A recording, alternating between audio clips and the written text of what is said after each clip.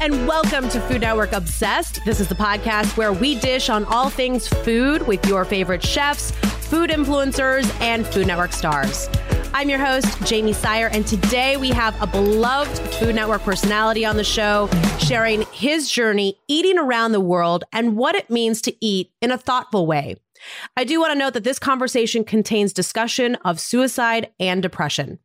He is an author, a restaurant critic, and you know him from Guy's Grocery Games and as a co-floor reporter on Tournament of Champions. It's Simon Majumdar.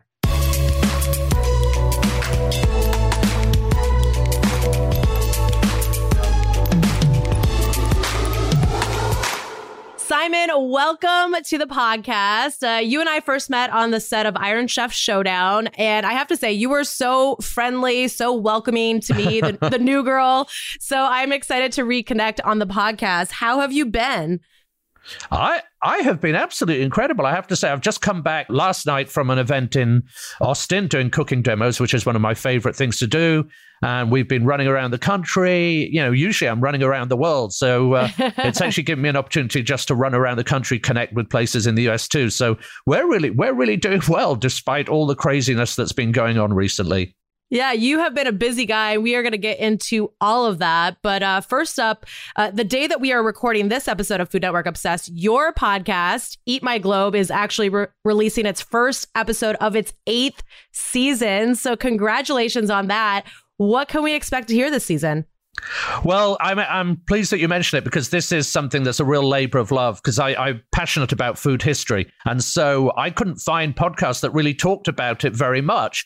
And so I started this, like you say, 8 seasons ago. So on this season, the episode that launches today is on the history of forgotten things, forgotten ingredients, things that we used to eat or people used to eat in Roman times, ancient Egyptian times, medieval times that we kind of don't eat anymore because we either think they're pretty gross or in some cases in Roman times, something that actually is now extinct, which is called silphium, which was like a fennel-like herb. So I talk about the references in literature and I talk about the references in cuisine, talk about everything that we do. And then I talk about some of the odd beasts and birds, the fact that people used to eat, you know, hippos and beaver tails and all kinds, which apparently taste like port rinds, I'm told.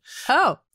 Yeah, not that I'm going to give it a try and find it out. So that's the first episode today, but we've got great episodes on the history of rum, the slightly dark history of rice, and then we've got some wonderful interviews. Adam Richman, we've got Jacques Pepin, we've got Michael W. Twitty, who's one of the best, David Wondrich, who's one of the great cocktail historians.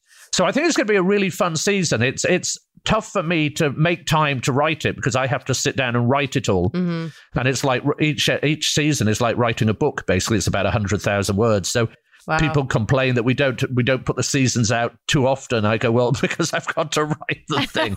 But I'm very excited. So thank you for mentioning that because I hope people go and listen to it. Yeah, I mean, you are a wealth of food knowledge, so it is definitely worth a listen. What's been your favorite episode of the podcast so far? Oh, my gosh. I think on the interview sides, there's so many good ones. But, you know, obviously I did a great interview and I think it's one of my favorites of all with Alton Brown. And we were actually on the set of Good Eats. I was the first Food Network person he ever asked to appear on Good Eats, which was great. Wow. And then afterwards, we sat in the Good Eats kitchen and did my podcast, probably with a martini in our hand anyway. But we were having, which is usual when I'm with Alton. But we had a lot of fun doing that. But then I went to interview. One of my favorites was Ken Burns, the documentary maker. Mm-hmm. And I just wanted to interview Ken Burns because he's Ken Burns. And I said, I'll find a reason to include it, whatever. But it turns out he actually owns a restaurant in Walpole, New Hampshire. And it's really, really good because he's Ken Burns. And of course, everything is excellent because he's Ken Burns. And we went and sat at his restaurant and the food was just a delight. And he spent just like an hour and a half chatting with us about being Ken Burns and his love of roast chicken. So from those point of views, I think that's great. And then from the more kind of essay ones, the ones that I write, I did a couple of episodes on the last meal served on the Titanic.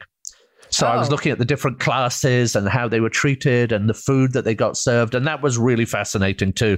So there's lots of fun. If people go in there, I've just done recently the history of curry, which is really fun, obviously being half Indian and all of those things. So for me, I will say it's a labor of love, but it is a kind of vanity project because I just do all the stuff I really want to do. And then if anyone wants to listen to it, then I'm kind of fortunate, but it's very much me just doing my own thing. I love that. I mean, you said, a lot of writing goes into it. It sounds like a lot of research goes into it as well. Like, how much research do you have to put in for each of these topics that you decide you want to talk about? Oh, weeks and weeks. And that's why it's so tough. So I do it and I'll come up with the subjects and I'll do my research. I then give it to my wife, who's a lawyer, but now runs all my company and everything. And she'll go through it to check that my sites are good and all of that, and is in the nicest way fiercely critical to make sure that everything is perfect. And then it goes off to the Department of History at UCLA, who I do it in conjunction with, and they read it and they just to make sure that, there are terms that you can't use anymore or things that obviously that I don't know necessarily because the way that history is changing all the time or the way we look at history. So it goes through a lot before we even then go and record it. So we recorded this 2 weeks ago, but we're talking about 3 or 4 months before that I started to think about it. And I'm already now thinking of episodes for the next season. So yeah, that's going to be fun, but I haven't quite got my head around some of them yet. Yeah, well, like you said, it is a labor of love, and we look forward to listening to season 8. And of course, Food Network Obsessed listeners know and love you from all of the shows that you appear on Food Network. But I want to begin today's chat actually talking kind of about your unconventional path to the food and entertainment industry. So at 40 years old, you quit your job. You completely changed your life with one single mission in mind: go everywhere, eat everything. Can you share more about just what brought you to that point in your life? Yeah, well, it starts from a very early age in the sense that my career has changed a number of times. I have this saying that someone said to me once. They said, if you want to make God laugh, tell him your plans, because God will just go, yeah, thanks very much. So I originally trained as an Anglican priest. Wow. So I have a degree in theology, and that was going to be, I thought I was going to be on like Midsummer Murders, where I'd be like a priest in church and solving mysteries at night, like you see on PBS. I feel like you'd be good at that. I think I would. I think I'd be good on something like that. But that came to its end. That both me and the church, I think, came to a mutual agreement that wasn't going to be where I was going to go. So I ended up in publishing, and publishing went really, really well for years. And I thought, well, I'm really good at this now. This is my journey. And then about when I was 40-something, my mother died of leukemia, which obviously for anybody who I know, people have obviously been undergoing those kind of things in their life. That's very, very hard. And at the same time, the company was fading that I was kind of working for was failing. And a lot of it was because I was doing really silly stuff, which is, again, when you're young and you think you're going to rule the world, you never think it's going to happen. But you suddenly realize there are some things you're just not very good at. And so literally I was standing on the balcony of my apartment in London, 1 foot over the balcony, getting ready to jump into 4 floors down. I mean, I was literally at that point, I was going to commit suicide. I mean, I'm very open about it because I think not enough people are. And, we've just seen this weekend one of the great country singers of all time, committed suicide. And it's just so dark and depressing. I don't want to make this a dark and depressing conversation, but that's where I was. And I was fortunate, and food saved my life. And I always tell people this: the people in the apartment below opened their windows. They were a Lebanese family, and I never got to meet them. And the smells of Lebanese food came wafting up. And I was just like, well, this is just, the best thing. And I said at the time, I still remember writing it down, that I was more hungry than suicidal. So I goes, well, I'm going to cook a meal first, and then I'll jump off the balcony. And I started cooking a dish that's on my website. It's we call it in our family, and it's called LSD. And it's not that LSD, I want to make sure everybody knows, but it's life-saving dal. Dal's this wonderful Indian kind of lentil soup or gray that's really wonderful. And we have a Bengali version of it in our family. My father, who's no longer with us either, was from Calcutta. And so we had this in, and I love cooking it. It's our chicken soup. It's nourishing body and soul. So I was cooking it. And while I was cooking it, I found a notebook amongst all my recipe books. And it was this thing, I'd done one of these Tony Robbins courses, and I hadn't really got too much out of it, but I learned how to set goals. And on there, I'd set, I'd run a marathon, I'd had a soup made in Savile Row. I'd done all of these wonderful things that we should do. I always tell people, I said this at my demo yesterday, I had very British teeth. They looked like an abandoned cemetery. So I had those fixed. But then at the bottom of those 4 words, go everywhere, eat everything. And I went the next day to the woman who ran the company and I just said, look, it's better for you and it's better for me if I'm not here. And you'll carry on and I'll carry on and we'll both be very happy then. And so that was it. 3 weeks later, I was on Bondi Beach and I ended up going around the world. I went to 31 countries. I ended up writing a book, which wasn't my plan. But I actually even got an email from Anthony Bourdain, who I knew through food chat sites like Chowhound and all of those. And he said, write a book. And here's a quote to put on the proposal, which he didn't need to do, but he was just so kind. He was just that kind of guy. And I ended up going, around the world. And I was halfway up the Yangtze River in China when I went to the one dusty little kind of internet cafe in the days that people who remember internet cafes. And I got an email saying that they'd sold the book and in America and Britain at an auction. And I was now an author. And I was like, I better start writing then. And that was really the beginning of this journey, because on that journey, I met my wife, Sybil, and we've just had our 12th wedding anniversary. I moved over to the US to be with her. And then both my manager and then someone at the Food Network read the book, Eat My Globe, which is the same name as my podcast. And they asked me to come in and do an interview first and then a screen test for this show that, I'll be honest, because I'm from Britain and we have our own shows I hadn't heard of, called The Next Iron Chef. Well, I went to realize that this was a fairly big show. So I think it worked out pretty well because I just went in and chatted with the folks there rather than being too nervous. And then the next thing I know, I'm kind of on honeymoon and I get an email going, they want you to come and do this show. And so I end up being on set suddenly with Alton Brown and Michael Simon and Donatella and all these amazing chefs back in 2000 and whenever it was, 10, and going, I guess I do this for a living now. So it's been part of a great kind of expedition through life for me. I always say, one of the things I love to say to people when they move on or do something else, good luck on the next stage of the great adventure. And I always think of my life wherever I go as a great adventure. And hopefully I can bring that passion to other people when I talk about it.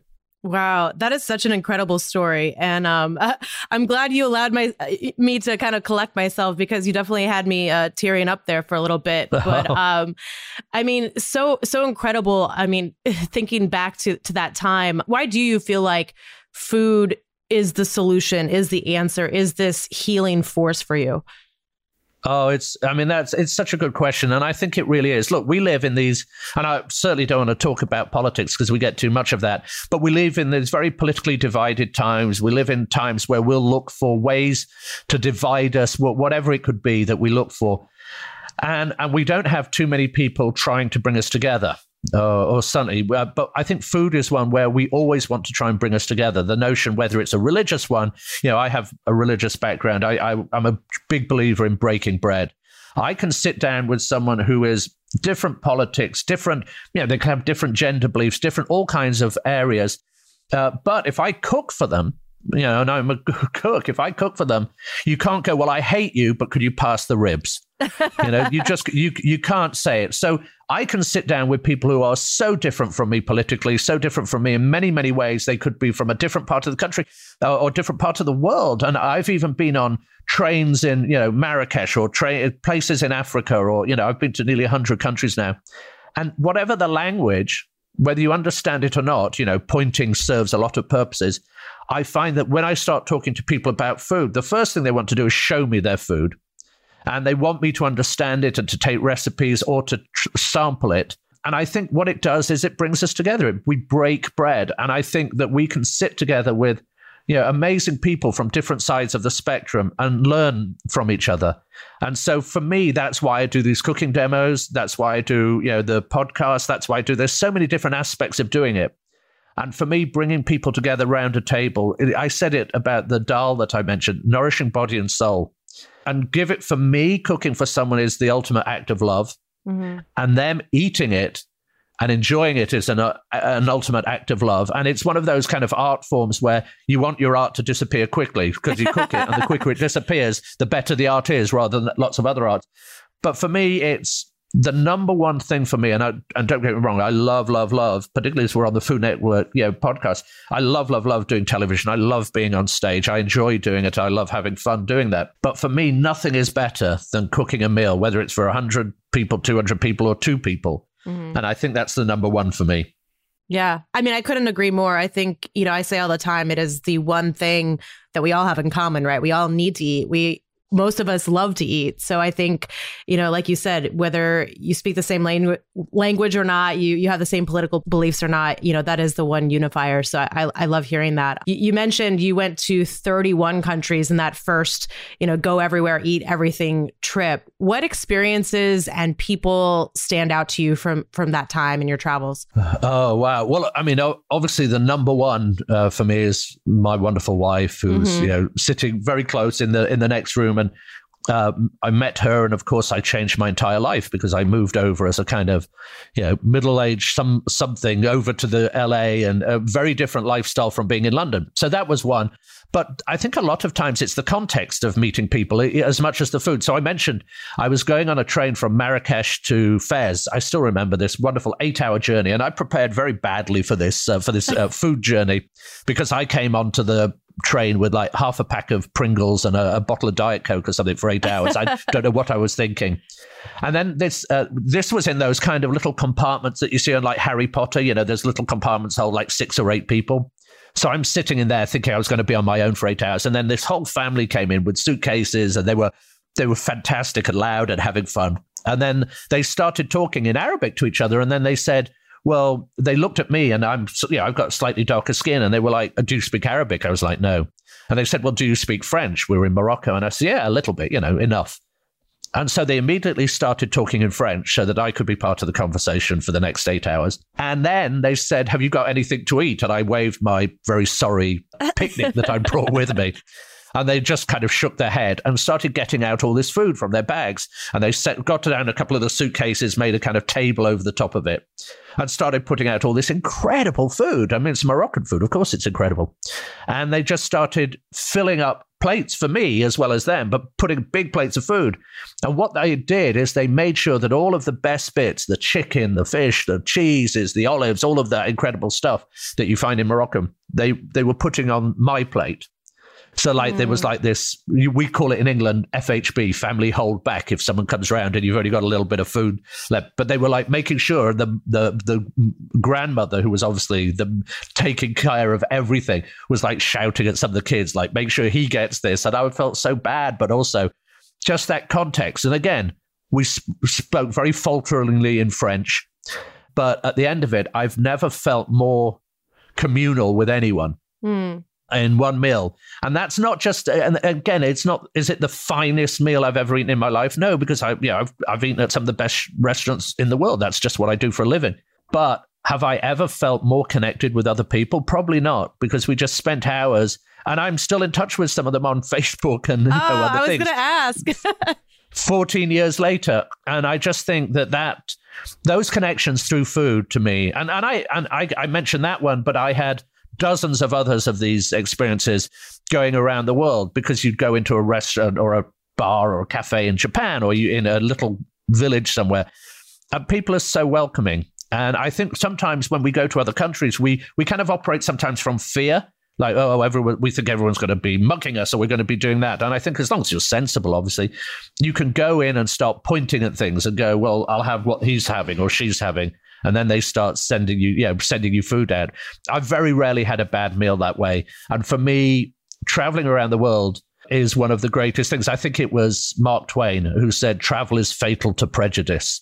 And to me, I think that's like one of the greatest things to say anywhere in the world, because once you go abroad and you meet people, particularly now when we're all worried about everything and traveling abroad, it just changes your life. And it's definitely changed mine. No, absolutely. How did you meet your wife? So it's a long story. So I was in Brazil, and I was in Salvador da Bahia, which is a beautiful part of the world. But it was one of those parts of my journey where I was having a bad time. I'd got sunstroke. I was staying in cheaper hotels, shall we say. So I had like loads of bed bug bites and horrible stuff like that. And I'd had people try to mug me because, I was a tourist in there, and then I was not having a good time, but I went with some of the people from my guest house to this big party in Salvador de Bahia. And they have wonderful people playing incredible music like reggaeton and all kinds of, those sounds that you think of with Brazil. And I went to go and buy some of the beers from the young men who go and buy it at the stores and then sell it at an overprice to tourists like me. And I was like, well, that's fine because they deserve to get some money anyway. You want to put money into the community. And I came back and my wife had started talking to our group and she was traveling around Brazil completely on her own. She's so fearless about travel. She's amazing. She is just, she's, as well as being, my wife, she's just the person I admire most on earth. And she just came over and her first words to me were, "Can I have a beer?" And I was like, yeah, of course you can have a beer. And she's very beautiful. And we started talking and then we hung out the next day. And I always laugh with her now. I go, she had no interest in me at all until she found out that I was going to finish my book in our family house in the south of Spain, at which point I became a lot more interesting. And then she came and visited me down there. But, 12 years later, she's still putting up with my nonsense. So I'm very grateful. Oh, I love that. I'm curious, what your approach is when you are on these travels, in seeking out these culinary experiences, these authentic, memories. Do you do a lot of research ahead of time or do you kind of just like to find things on the fly? I think that's a great question. It's a mixture of both is the reality. So we'll do a lot of research because there are some set restaurants that I want to go to. And here's the thing, when I travel, I'm not one of these who go, oh, well, I'm just going to eat street food or I'm just going to eat at Michelin star dining, because food is so big and so it's a very big church and there's all kinds of points in between. And I think we should go and experience as much as we can, as much as our budget allows us to. And so we will go to some of the very finest restaurants in any city that we can find, because a part of it is part of who I am as a person, and maybe why, people at the Food Network like me, because I have that experience. So if someone said, I've eaten this dish from this restaurant in this amazing place in the world, I go, or I made something from there, but they haven't been there. And I go, well, actually, you haven't. What you've made is tasty, but it's not blah, blah, blah, because I've had them make it for me. And at the same time, so we'll do a lot of that research. And those restaurants, sometimes you have to book 3-4 months in advance to get into them, some of the great restaurants in the world. So we do that. And I say we because I nearly always now travel with my wife unless we can't for any reason. And then the second side is I'm very good at going, let's just walk down this street and see what's down there. And if the worst thing that happens to you is you have a meal that's okay, then you're fine, So we do a lot of that as well. So we can pick up, and then things like farmers markets. And then the other thing that we try and do as much as we can is try and connect with producers in different parts of the world. So we've been to places in Israel or places in New Zealand or places wherever we are, where we go, let me go and see what you produce. Let me go and find out who you are. Because again, as well as chefs and people in the hospitality industry who are amazing, producers tend to be just very hospitable people. They want you to explore what they're producing because it's hard work. And so they love that someone comes there and shows passion, whether they're winemakers or they're making cheese or growing beef or whatever it is. I think they love that. So we try and put a lot of research into going, but also leave time to just go, let's walk down here and see what happens. And I think for me, that works for us. And, obviously other people will find their own ways around the world. Yeah, no, I mean, I love hearing that because that's exactly how I like to travel as well. Have your research, be prepared, but also be open and ready to, just wander down a street and see what you find or talk to the locals and see what they tell you and that kind of thing. Do you have a specific bite of food that you still dream about from your travels that just really, really stands out? Oh gosh, I mean, so many. I mean, and that's just because we're traveling all the time. Whether it's going to the Volcani Institute I mentioned in Israel, the Volcani Institute is one of the great agricultural development. The Israelis, I think, are some of the top people in agricultural development because they're living in basically a desert half the time, and so they're having to create amazing food. So the cherry tomato was actually created by the Israelis, and I remember going to the Volcani Institute where they tasted it. And meeting one of the people who'd been the creators of the cherry tomato and them just giving me a cherry tomato from their garden. You're just going, this is an amazing thing because we're really at the kind of big bang of something that everybody has in their stores now. But other ones, I'll tell you one that I really love. And I went to Senegal, and Senegal was just an incredible country, both from a bright side because the food is incredible and the people are just filled with joy.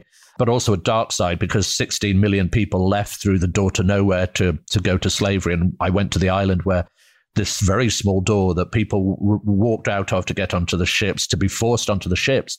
But while I was there, I met this young man and his family, and they invited me to their home, which was just outside of Dhaka. And they made me this dish, thebu jen, which is a dish called fish and rice, basically. But it's cooked, this rice is cooked with Scotch bonnet peppers, which are hot, and beautiful fish. And it's just glorious. I mean, Senegalese food is kind of, I think, one of the most underrated. Probably the only one I would say underrated more is Filipino food, which I think is the best, one of my best things in the world. But I sat down at a big communal table with the family in the courtyard. And again, the same thing, the Scotch bonnet peppers, they keep whole and they press it down so the juices from those go into the rice. Even now, I'm watering. My mouth is making kind of very odd sounds. So I apologize. But just the juices from the Scotch bonnet, which is quite a hot pepper, so that you don't want to eat the whole thing, goes in and they mix it in the rice. And there's big chunks of the rice fillet and the fish fillet. And they're pushing that to my side of the plate and making sure that I get it. Again, people are so kind. And just the flavor of that right now, you can hear it. My mouth is watering. I'm going to have to take a sip of water because I won't be able to do it. Please do. Yeah. And I think food has that ability. Proust talks about, he wrote a whole thing about madeleines, and he wrote a whole book basically about eating a madeleine and all the thoughts that it brings back. The smells, the tastes. If I make Indian food here for my wife or for anybody, the smell immediately takes me to home and my parents when I was younger, and those smells that come out and the dishes that I took from my family. And so when I think about these dishes around the world, whether it's being in China or whether it's being in any of the countries that I've been in, I get so excited because I'm immediately back there. And I think, in many ways, that's why hopefully I'm good on shows I was judging, because those tastes become immediate to me. And then I can share that. And hopefully people enjoy me sharing that. But yeah, so that taste in Senegal that just came into my mind was just one of the best. Yeah. No, I love hearing you talk about it because you can really sense your passion for the subject. What is the key to eating and consuming in a thoughtful way? Oh, that's such an important question, because I think right now we consume, but I don't think I say we, I'm talking about the world in general, but we consume, but we don't eat. And eating for me is, I talked about art, eating to me is about thought. It's not just about fuel. It's not just about filling your body, which it has to be for some people. Of course, if you're out in another part of the world and you're having to go and work in a factory or a field or wherever you are, of course, you're going to need fuel. But for me, it's about looking at the ingredients. It's looking at where they come from, that they come from as good a place as you can get them from.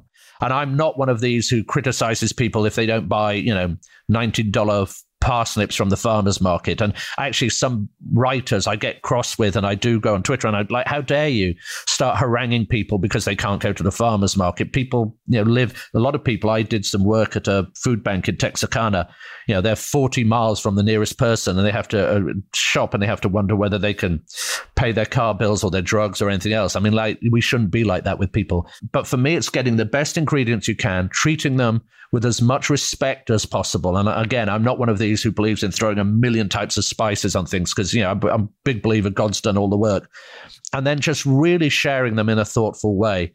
And I talk about this all the time, about eating with some level of consciousness, that we're aware of the work that went into food. And actually, this is why I think shows like Tournament of Champions, obviously, that I've done most recently, is one of my favorites, because what we're seeing is the amount of thought that goes into cooking those dishes and the thought processes.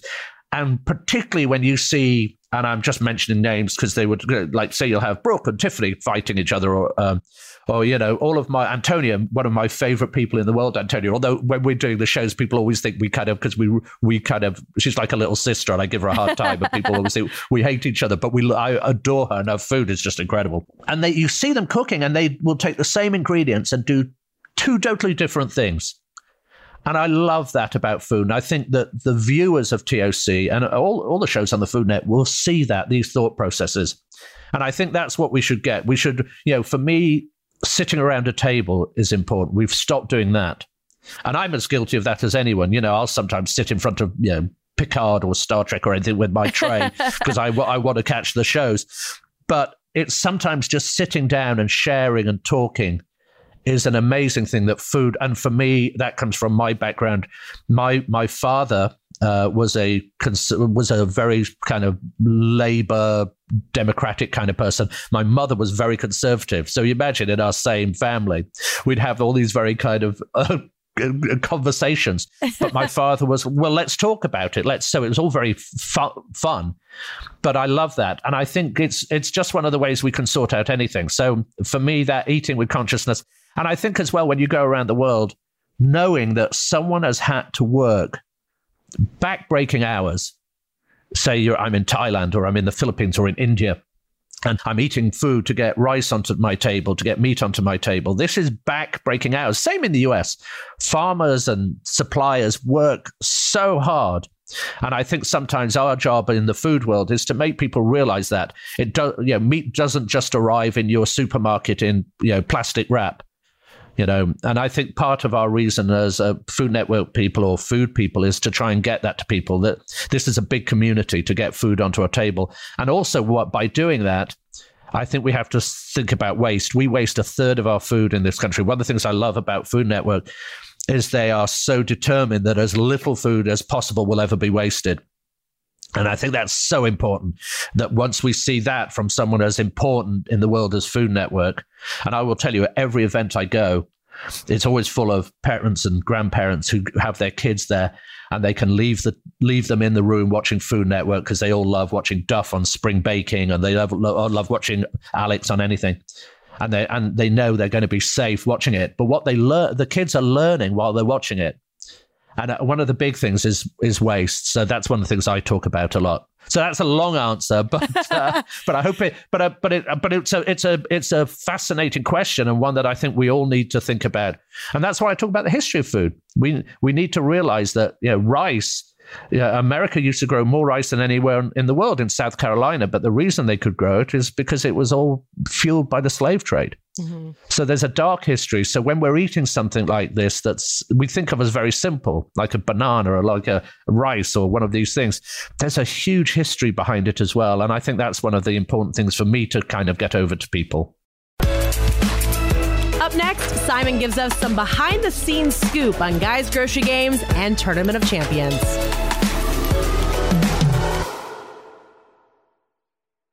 I think it's interesting that you brought up Food Network and the fact that, the efforts to eliminate or at least reduce the waste within their shows. And of course, we need to talk about some of these shows that you're on. You have been in Flavortown Market quite a bit as a judge on Guy's Grocery Games.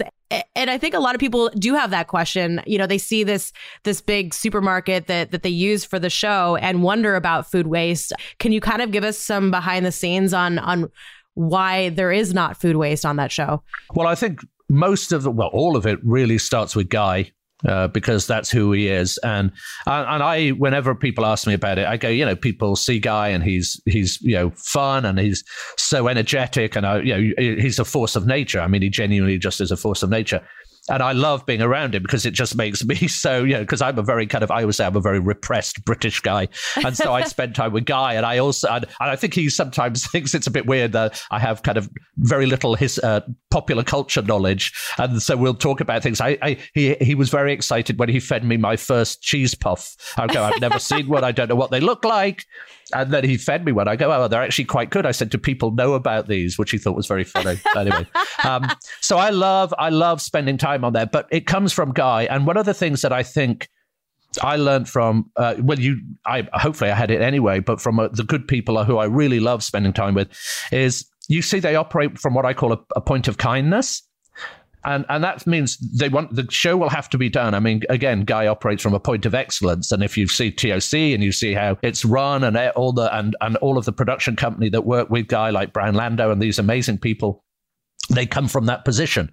And I think that happens with, Flavortown itself, because one of the things is, anything there that could be to waste will be put to use. So whether it goes to a food bank or whether it goes to schools or, the process that they have there is really, really important. So we're going to create an amazing show, and very little of it gets wasted in terms of the food. that's served to us, very little, because we're careful about that. But the amount there that may go on into the community and is supporting that community. And it's one of those things that we know with Guy, that when the fires were happening in his area, he's the first person out with his crew feeding everyone. And so if you have someone who operates from a point of kindness, then the whole show will be kind of filtered through that. And I think Guy's Grocery Games and Tournament of Champions, they just are. That's who he is. And you see with Triple D, I haven't been with him on Triple D, but you see as he goes around the country, yes, he's got to get X number of shows done in a very short time. So it has to be run, as it is, but, on his levels of excellence. But the attitude he has with those people in those cafes and diners and all of those is genuine. Mm-hmm. And I think when you see that and you see it on the show, everybody else, including the judges, the chefs who come in, the crew, everybody operates from that point of view. And I'm not just saying it because I want to be on the show and I love being on Guys Grocery Games and Tournament.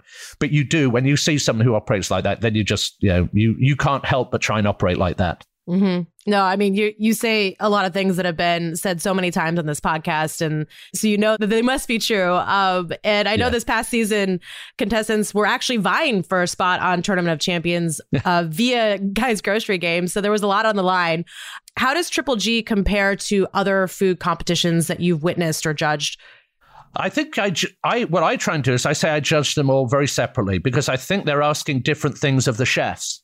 And that's the thing. So they're not, people go, oh, well, a judging on, say if I'm judging on Iron Chef, I actually just found on my phone the other day, someone sent it to me, a picture of me judging on Iron Chef many years ago, probably 2010, 2011, because I was a little more chubby then. I've lost quite a bit of weight, but I was obviously enjoying the Iron Chef food too much. But it's just a picture of me, and underneath I'm saying on the, what do you call it? I forgot what the word is now, but they've put the words down at the bottom. My mind has gone blank. Like the meme or the GIF or something. Yeah. It just goes, I love making Iron Chefs tremble. And that's all I'm saying, apparently. And so on Iron Chef, if you're dealing with, and bless them, I adore all of these people. I did an event with Bobby Flay recently, but if you're dealing with Alex, or you're dealing with Jeffrey or Michael Simon or Morimoto, these folks, they've got strong enough egos that I can tell them what I think, and also I've eaten the thing. So if they try and make something, I'm pretty straightforward with them and not brutal. But I think I had a reputation when I was just on Iron Chef that's all I was, and I was a bit mean to some people, which is fine. I mean, I'm British, so I think everything I say sounds mean. But what happens is if you go into other shows. So if I did I haven't done CHOP, but if you do like Guys Grocery Games, chefs are coming in who are just really hardworking chefs from the best, great restaurants where they're feeding their families and they're just good people. And so I'm definitely not going to be kind of beating up on anyone. I'll tell them what I think, but I do try and always say, look, this is really good. I wish you could have done this, this, and this, but from this experience, you've tried to do this. And then, I think that works. So I think there's a variety. And then on things like Beat Bobby Flay, again, you're going to be tough, but that's fun because you just get to give Bobby a hard time. And he's got a thick enough skin that he knows that that's what it's all about. Actually, people love to see him getting a hard time. But he does cook just incredible food, which is why he probably wins a lot of the time. But it's true. So I think they're very different shows. And one of the reasons why I love Triple G is I get to show people that I have got a kind side to me, and I do appreciate what they're doing because I love chefs. They're just the best people in the world, and they will want to feed anyone at any time.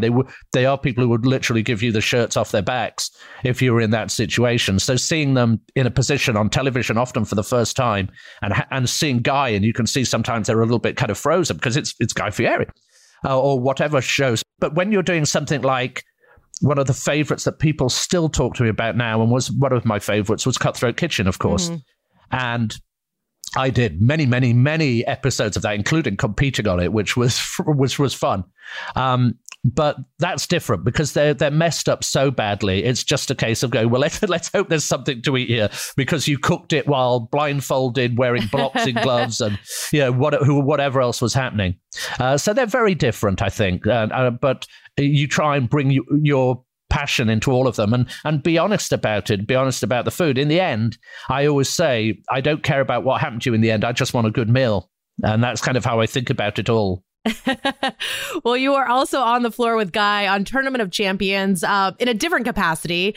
And it was such an amazing season. I mean, they all have been, but you are the co-floor reporter. And part of your role is not judging, it's presenting these dishes to the judges. And you kind of assume this responsibility of describing the dish because it is blind judging. I mean, do you feel the pressure? Do you get nervous? Because that's a big role. Oh, it is a big role, and I take it, and I know Justin does. Before we do anything else, I want to put out a little kind of, what's this? This is my foundation that I'm forming with Justin, our union. We never get to eat any of the food. We see all this wonderful food being cooked by all these incredible chefs, and we're smelling it and writing about it. And then immediately it's whisked away, and we're whisked away to write our notes. So I have started the Feed Simon and Justin campaign that we get. Unless Guy is kind and brings some food to us, we don't get to taste any. And people are asking us, what's it taste like? I go, I have no idea. But the thing that I love about this show was I wanted to show people that I love judging, and that's always fun. And whenever Food Network asks me to come and judge, I always will. But what I love is to show my knowledge of food. Yeah, I've been doing this for many, many years, and I've been all over the world, and I understand all the ingredients. So I know what the chefs are doing, and I think I'm good at showing that to the camera and saying, by the way, and also hopefully we're funny, but it's not about us. Our job is to try and be very, not quiet, but try and be at the side. So I find that what I do, and Justin works in different ways, but I ask lots of questions, and often just questions I know the answer to, but so the judge can, the chef can go, yes, I'm cooking X. So are you cooking the rice this much because you want this? Yes, that's why I'm cooking the rice this. And then they'll get some, obviously for the camera, they'll get something from the chef, because it's not, my role is to get as much information and try and précis that down into something that the judges will understand too. And here's the thing. We're talking about the top judges. We're not talking about, and this is not criticizing any other judge, but I watch these judges, and you see, Alex or Rocco or Eric Ripert, I'm just like, why would anyone want to be judged by these incredible people? You're going to be so frightened. But I've got to put something in front of them that also makes sense to them. So there's a kind of double edge. One, I don't want the chef sitting watching this going, oh, I wish Simon had said X, Y, and Z. So I ask far too many questions. And I keep telling them, I will ask questions. And if you're ever too busy, just tell me to move away and I'll come back. But I will keep asking questions because my job is to represent you. And what was interesting on the very first season, obviously, we were getting to know it all. And the chefs were not rude at all, but they were like, Simon, I can't tell you or talk to you. And then one or two chefs actually went out, and I actually had one or two, and I won't name names, came and said, I wish I'd told you this, this, and this. And we get as much as we can, but you can't get everything. You can't. So I'm always asking questions. Now, season 3, you couldn't keep them quiet, with one or two exceptions, because they know. They know now that we're on their side. We have a purpose to play. And they see us presenting the food, and they also know that we're presenting the food from a kind of sophisticated point of view that they may not be able to, because they're really interested in their cooking, and they might not necessarily have the time to kind of write down something that will go to the judges. So I think they're beginning to realize the purpose we play they did anyway, but I mean, really, I felt this season that they were like, we're together. And Justin and I love. We don't do any competition between ourselves, because our job is just to get people through. So we don't have any of that. But I love spending time with him. He's one of my favorite people on the Food Network. He's funny as heck. He's just so smart. I mean, I always think I'm like the genetic detritus once I turn to Justin, because he's so clever. And then, but we go, and afterwards we'll sit and we'll have a beer or something, and we'll just chat. And I love hearing him talk about food, because he's brilliant. Yeah, no, I agree. We had him on the podcast last year, and you guys both are, again, a wealth of food knowledge, but in different ways. So I think it's a perfect, co-floor reporter situation. We also just chatted with the winner, Tiffany Faison, and obviously talked about her experience on the show. What did you observe about Tiffany as she, worked her way to the top? Well, I think, and I can't remember exactly now, I think I called her on 3 or 4 of her cooks. So I feel very pleased that I was with her watching that journey. And do you know, this is something that I think anyone who watches sport will get. Do you know, if you're watching a knockout competition of any kind, say we're looking at, I know we've just had March Madness. I don't know anything about American sport, but my wife tells me March, and I looked a bit of it because of the way Tournament of Champions kind of worked. But say the FA Cup in England or the World Cup, there are certain times you look at a team, and for whatever reason, at the very beginning, you just go, they've got it. There's something about them this season. I don't know what it is. They've just got that kind of, what's that song? Eye of the Tiger. There's something about them. And Tiffany had it this season. There was something I said very early on when I saw her, and I said, yes, other chefs, she may do a mess up because of the randomizer, and that's the key. You could be the greatest chef in the world, but guy puts those randomizers in front of you and they tell you to do something blackened with an ice cream maker and a whatever. I mean, it's just crazy stuff. But everything that came out from her kitchen that I saw just looked ridiculous. And I will say that, and I don't want to ruin it too much, obviously you've talked to her as the winner anyway, but that dish that she cooked in the last edition of Rabbit, 3 ways, and I actually said to her as she was cooking, and I said, I'm not just saying this is the best I've seen probably anyone cook on a cooking competition for as long as I can remember. And I've seen the very best on Food Network competitions. And I even said it to Guy afterwards. And I didn't say it to the chefs because I'm not supposed to be giving an opinion. Obviously I don't say it to the judges rather, because I just give them the information. But afterwards I said to her, that dish, if that dish didn't win, then I think something would have seemed wrong to me. And that's not to say that Brooke wasn't cooking amazing food, because I don't think she's capable of not cooking amazing food. And I've called her a million times, doing however many times doing the shows. But Tiffany just took it to this level on this competition that I have not seen for many, many years. And I was so thrilled for her. And I actually, as we were waiting for the competition for the results and we're standing at the back, I actually said to Justin, I said, if she doesn't win, then whatever Brooke cooked, should be put in the Smithsonian because it must be that good. And she did. And I think for the show, it's great, because we've had 3 amazing winners, all of whom I know. Not Brooke as well, but I know Brooke, now I've got to know her a lot more. Manita's a very, very good friend, and we've known each other. I judged her on the very first season of Next Iron Chef back in 2000 or whatever. And obviously Tiffany I've called now, and we've become very good friends, and we've done Triple G together and so many things. So I was thrilled for her, because I know she was saying during the competition, always a bridesmaid, never a bride. And for me, I think people needed to see just how good she is. And she's remarkable. I mean, she genuinely is a remarkable chef. But the truth is, you had 30 whatever chefs on that, and probably just about every one of them could have got through to the final. We have people who have all won major tournaments. They've all beaten. I know. I listened to the show you had with Joe, and you had Justin, and you've had Eric. I mean, these are silly good chefs. And here's the thing as well, which is silly for me. People go, oh, does it bother you that it's always like a woman who's won? And I go, no, it's the best chef was won. That's the bottom line. The best chef was one who happens to be a woman. That's how I think about it. And they're the best chefs. If the guys want to win, they just need to cook better. Bottom line. I have no problem with this. People get very funny about it, but I'm just like, they're the best. I mean, I mentioned Antonia. Antonia, I keep saying to her, how she hasn't won this, because she's one of the best, most competitive chefs I've ever seen, and her food is ridiculous. I go to her restaurants all the time. That's where I go when I want to eat. I just want to go out with my friends or my wife and just eat really great food. So, I've got lots of hopes. I never make any assumptions anyone wants me back, but if they do on tournament, then I've got big hopes for next season. Yeah, well, maybe she's next. I mean, like you said, it's a completely blind, judging. So it is the most fair of all the cooking competitions out there, I think. Well, I can listen to you talk about food for hours, but we are going to wrap up with some rapid fire questions. And then we have one final question for you. All right. Excellent. So let's do it. Let's do it. Next travel destination. Well, I'm outside of the country. Our plan is to go to Bhutan.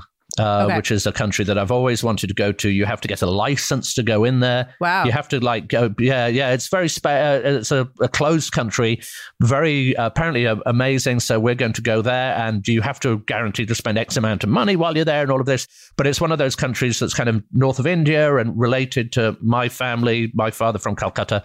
And it's one that I've always wanted to go to. It's very high on my kind of bucket list.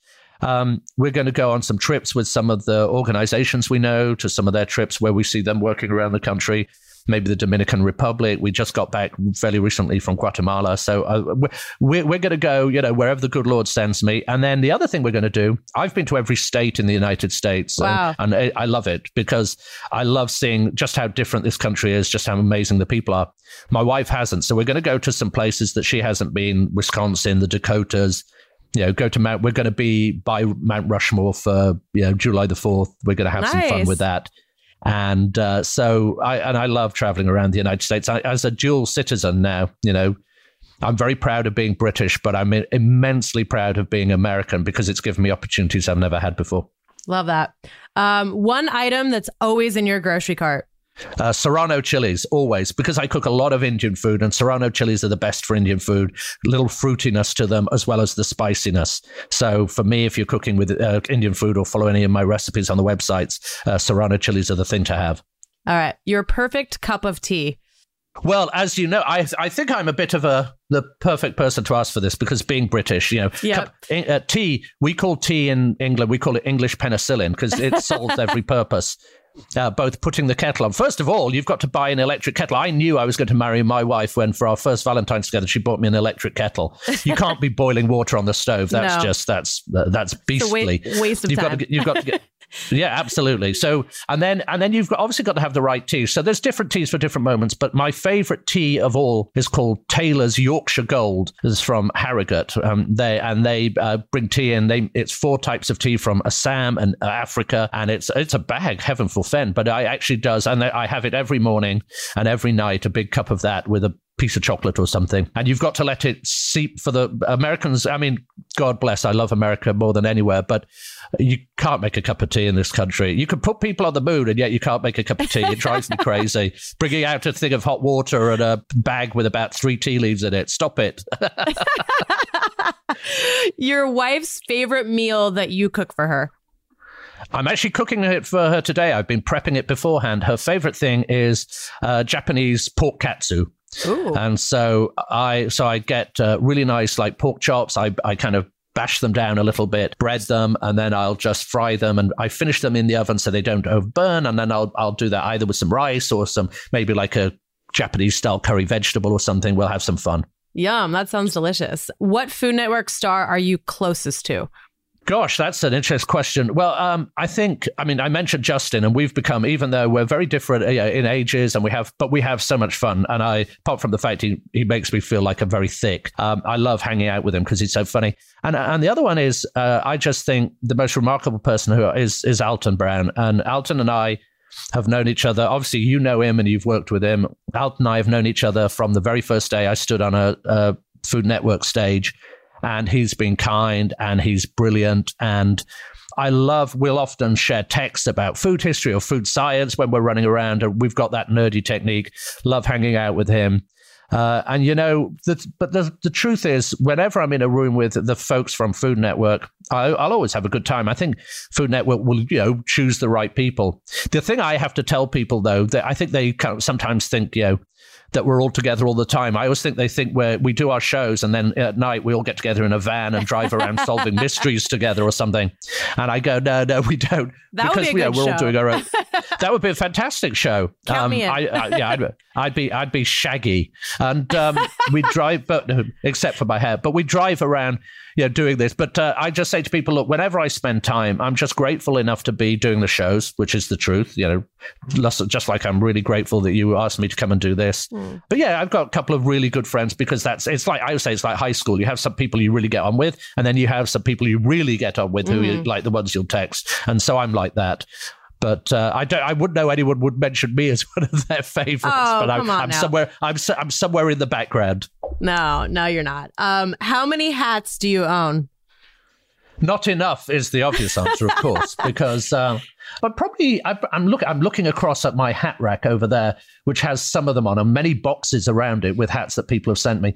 I'm guessing somewhere between 50 and 60. Wow. Not enough, but obviously. And people are very kind. Somebody actually emailed me yesterday from a hat company going, "We'd love to send you a hat just to wear." I go, "Well, that's very kind of you. Thank you." I love, for me, hats. I mean, it's not just the fact that I've got a head like a billiard ball. I just love wearing hats, and for whatever reason, they seem to fit my oddly shaped British head. Well, I know the fans love seeing all of your different, hat choices on all the shows as well. I mean, they can't see, you're not wearing one today, but you have headphones on, so there's a good reason. All right, one final question before we let you go. We ask everybody this question on Food Network Obsessed. What would be your perfect food day? So breakfast, lunch, dinner, dessert. There are absolutely no rules for this question. So you can time travel, regular travel, spend as much money as you want. Anyone can serve this meal or these meals to you. So it is your day. We want to hear what you're eating. Oh, I love this question, but I mean, it's so hard for me because I love traveling through time, as you said, and also traveling around the world and traveling. So breakfast would be, I'd go back to the time of Victorian times. There was a chef called, or a household manager called Mrs. Beeton, wrote one of the most wonderful books, Book of Household Management. And she describes breakfast for the kind of middle and upper class British people, which had about 50 different dishes. If you've ever watched Downton Abbey and you see they all come down to breakfast and sit around, and there's a whole kind of galley there with millions of different dishes on it with kidneys and all kinds of wonderful things and eggs, like on Downton Abbey. I think I'd want to do that, a kind of Mrs. Beeton style British breakfast that you would eat before you went out hunting on horseback or went out shooting grouse in a beautiful aristocratic estate in Britain. So I think that would definitely be the number one. Lunch for me, I think I would go to one of my just favorite restaurants anywhere in the world, somewhere like Echevarri in Spain, which is considered one of the number one restaurants in the world. It's primarily serves Galician steak, but it's just incredible. It's got 3 Michelin stars. Everything about it, from the moment you arrive till the moment you leave, is perfection. The wine list is fantastic. The people are kind, and you feel like you are literally on a kind of feather boa as you're being carried out. And it's I think supper. I would go back in time to Roman times. The great Roman, kind of feasts where you lie sideways on a chaise-longue. I've just been reading about one emperor who brought out 600 ostrich heads. So they were boiled so they could break the brains, and they ate 600 ostrich brains. Wow. I'd be involved in like one of these crazy feasts. And finally, dessert, I would sit in bed with my wife watching TV. We'd have a bowl of ice cream, really good ice cream, and it'll be her choice, like something from Thrifty or something that she really likes, that's really kind of fun and silly. And we'd sit and watch her favorite programs, and I'd sit and just spend time with my wife, because what's better at the end of your meal of the perfect day's eating than just spending it with the person you love? So that's what I would do. And it doesn't matter. It could be ice cream that cost us, $1 from the dollar store or something, but I'm just with the right person. And that's the best way to spend any day of eating. Wow. Well, that's a perfect ending to your day and a perfect ending to this very insightful interview. You had us laughing and crying and wanting more. So we appreciate you taking the time. It has been a delight talking to you. Oh, it's been great to see you again as well. I know we were sharing kind of food places to go and eat. I remember we've swapped emails on that before. So anytime. I really enjoyed talking to you. They were great questions, and it was really fun. Thank you so much. Such an enlightening and lovely conversation with Simon. You can watch him on the latest season of Tournament of Champions. All episodes are available to stream on Discovery Plus. Also, if you or a loved one are struggling with thoughts of suicide, there are resources and help for you. The National Suicide Prevention Lifeline is 1-800-273-8255, and the link to their website is in our episode details. Thanks so much for listening, and make sure to follow us wherever you listen to podcasts so you don't miss a thing. And if you enjoyed today's episode, please rate and review. We love it when you do that. That's all for now. We'll catch you foodies next Friday.